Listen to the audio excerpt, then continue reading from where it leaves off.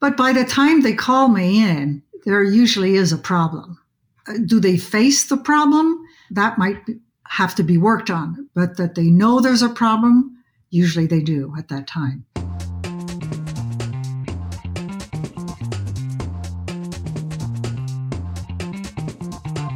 Hello and welcome to episode 81 of Chaos and Rocket Fuel, the Future of Work podcast. Yes, this is the podcast that looks at every aspect of work in the future. It's brought to you by Wanda and Patton, and I am with Claire Haydar, who's the CEO at Wanda. Claire, we are busy chatting to Katrina Burrus. What are we talking about today? So Doug, in this segment 2 with her, we're actually looking at how the concept of brilliant jerks in the workplace translate into the broader environment. And I've specifically, in the conversation with her, chosen to call out the fact that there's a certain sensitivity to this topic because of the people who are experiencing working with brilliant jerks, but also because of brilliant jerks themselves and the sensitivity that is generally being broached around every topic today. And so, we really dive into that and we look at how the concept of the brilliant jerk persona relates to wokeism, which is a very big thing in the US right now. Specifically, we look at the Me Too movement, which is more global.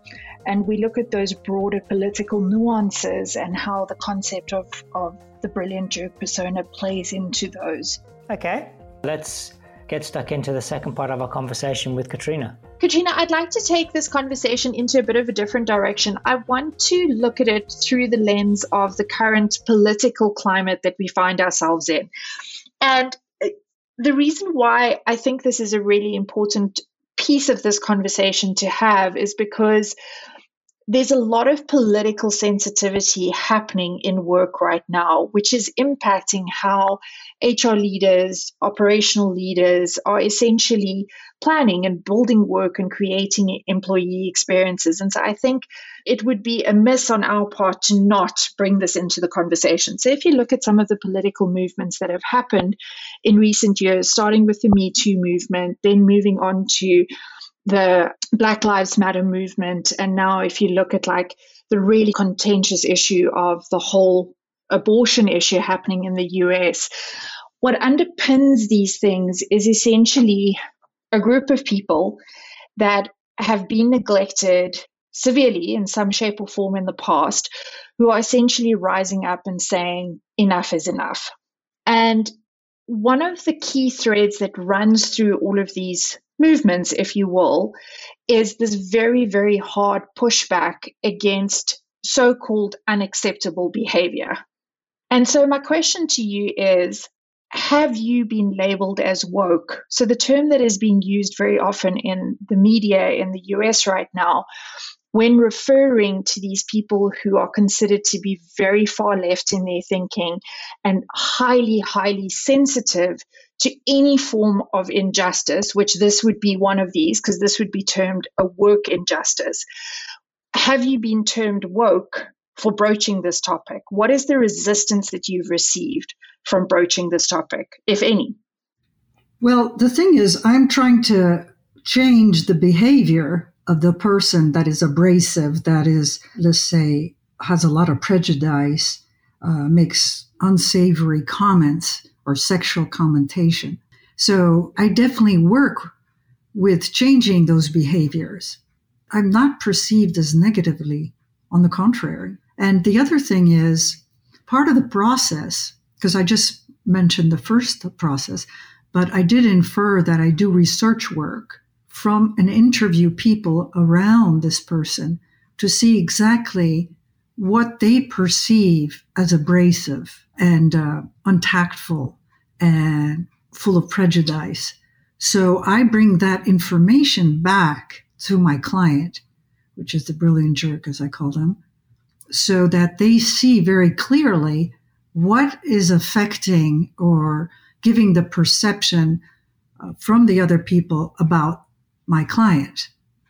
So I can't force them to change, but I can certainly bring that kind of information back to them so that they can see the consequences of making such remarks, or of being bullying people, or making sexual remarks and or racial remarks, and how it's perceived in their environment.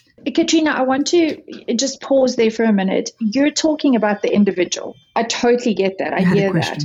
I'm asking about the broader context. Have you received any backlash from media? Have you received any backlash from leadership inside companies that may not be aligned with other leadership that want to address this behavior? Let me tell you why I'm asking this question. We've definitely, in companies that we've worked with, have encountered brilliant jerks. They're everywhere. And in my experience, you definitely have two camps of people inside companies. You have the camp of people that want to protect them and don't see anything wrong with their behavior. And then there's the camp of people who just draw a line and say, this is completely unacceptable. The question I'm asking you is, what is the resistance that you see or get from the group of people who don't want to address this behavior? Because they exist and they think that brilliant jerks should just be accepted. Absolutely. And in my book, I give a case study and demonstrate all the different excuses that they give because to accept this behavior. Oh, no, don't worry. He's just going through a divorce and it's temporary. Or no, she is restructuring. And of course, that will ruffle a few feathers. So they're in denial, seeing really the consequences of this abrasive behavior in the organization. And you definitely have that. So if that's what you're referring to, that does exist. And especially if people are interested in the results that the Brilliant Jerk provides for their department, they're going to defend them. One, because they think as a leader, their leader, they need to defend them. And two, because they have a personal interest in the outcome that the leader provides, the Brilliant Jerk provides. Nevertheless, there's a tipping point. It gets obvious that the consequences are detrimental to the organization. And in my book, again, I show that the top CEO of the company is almost enamored by the Brilliant Jerk because he sees him as a son, and this Brilliant Jerk is very subservient to him and turned around a company. So the leader of the company is grateful. But then when he gets these feedbacks that he doesn't understand that the Brilliant Jerk is difficult or other, he sort of questions, what is really happening? And when he goes and talks to people, which in the book is the story, that he goes and talks to people to find out really how he's perceived, how his protege is perceived, then he realizes what's happening. So if that's what you're referring to, yes, there are definitely people that will protect, and that's why it festers for so long within a company. That makes sense. And yes, that is exactly what I am referring to, because if you look at the broader political movements that are happening right now, the reason why something like, the Black Lives Matter movement or the Me Too movement gets resistance is because there's multiple reasons why it gets resistance. But one of the reasons is that the underlying outcomes of the behavior are not very clearly seen by everybody involved, which is exactly what you've just spoken about. So when I do this research work, I only give it to the Brilliant Jerk. And that's absolutely adamant. I don't share it with the people that defend him. But I encourage them to find out for themselves and work with them to make them realize what's the cost. So, that's their choice. It's their company. But still, it's that conversation, the threesome. Let's say the Brilliant Jerk is sexist and the CEO is sexist as well. So it's going to be hard to have that conversation, or he'll tolerate that behavior a lot longer than anybody else. So first of all, I'm a woman, so I can use that fact to say how other women might perceive that. But I bring it on the table, for sure. But by the time they call me in, there usually is a problem. Do they face the problem? That might have to be worked on, but that they know there's a problem, usually they do at that time. Katrina, I'm curious. Obviously, in your professional role, you come in to facilitate this process, but I'd be keen to know, have you personally encountered a or many brilliant jerks personally? And if so, how has that changed you?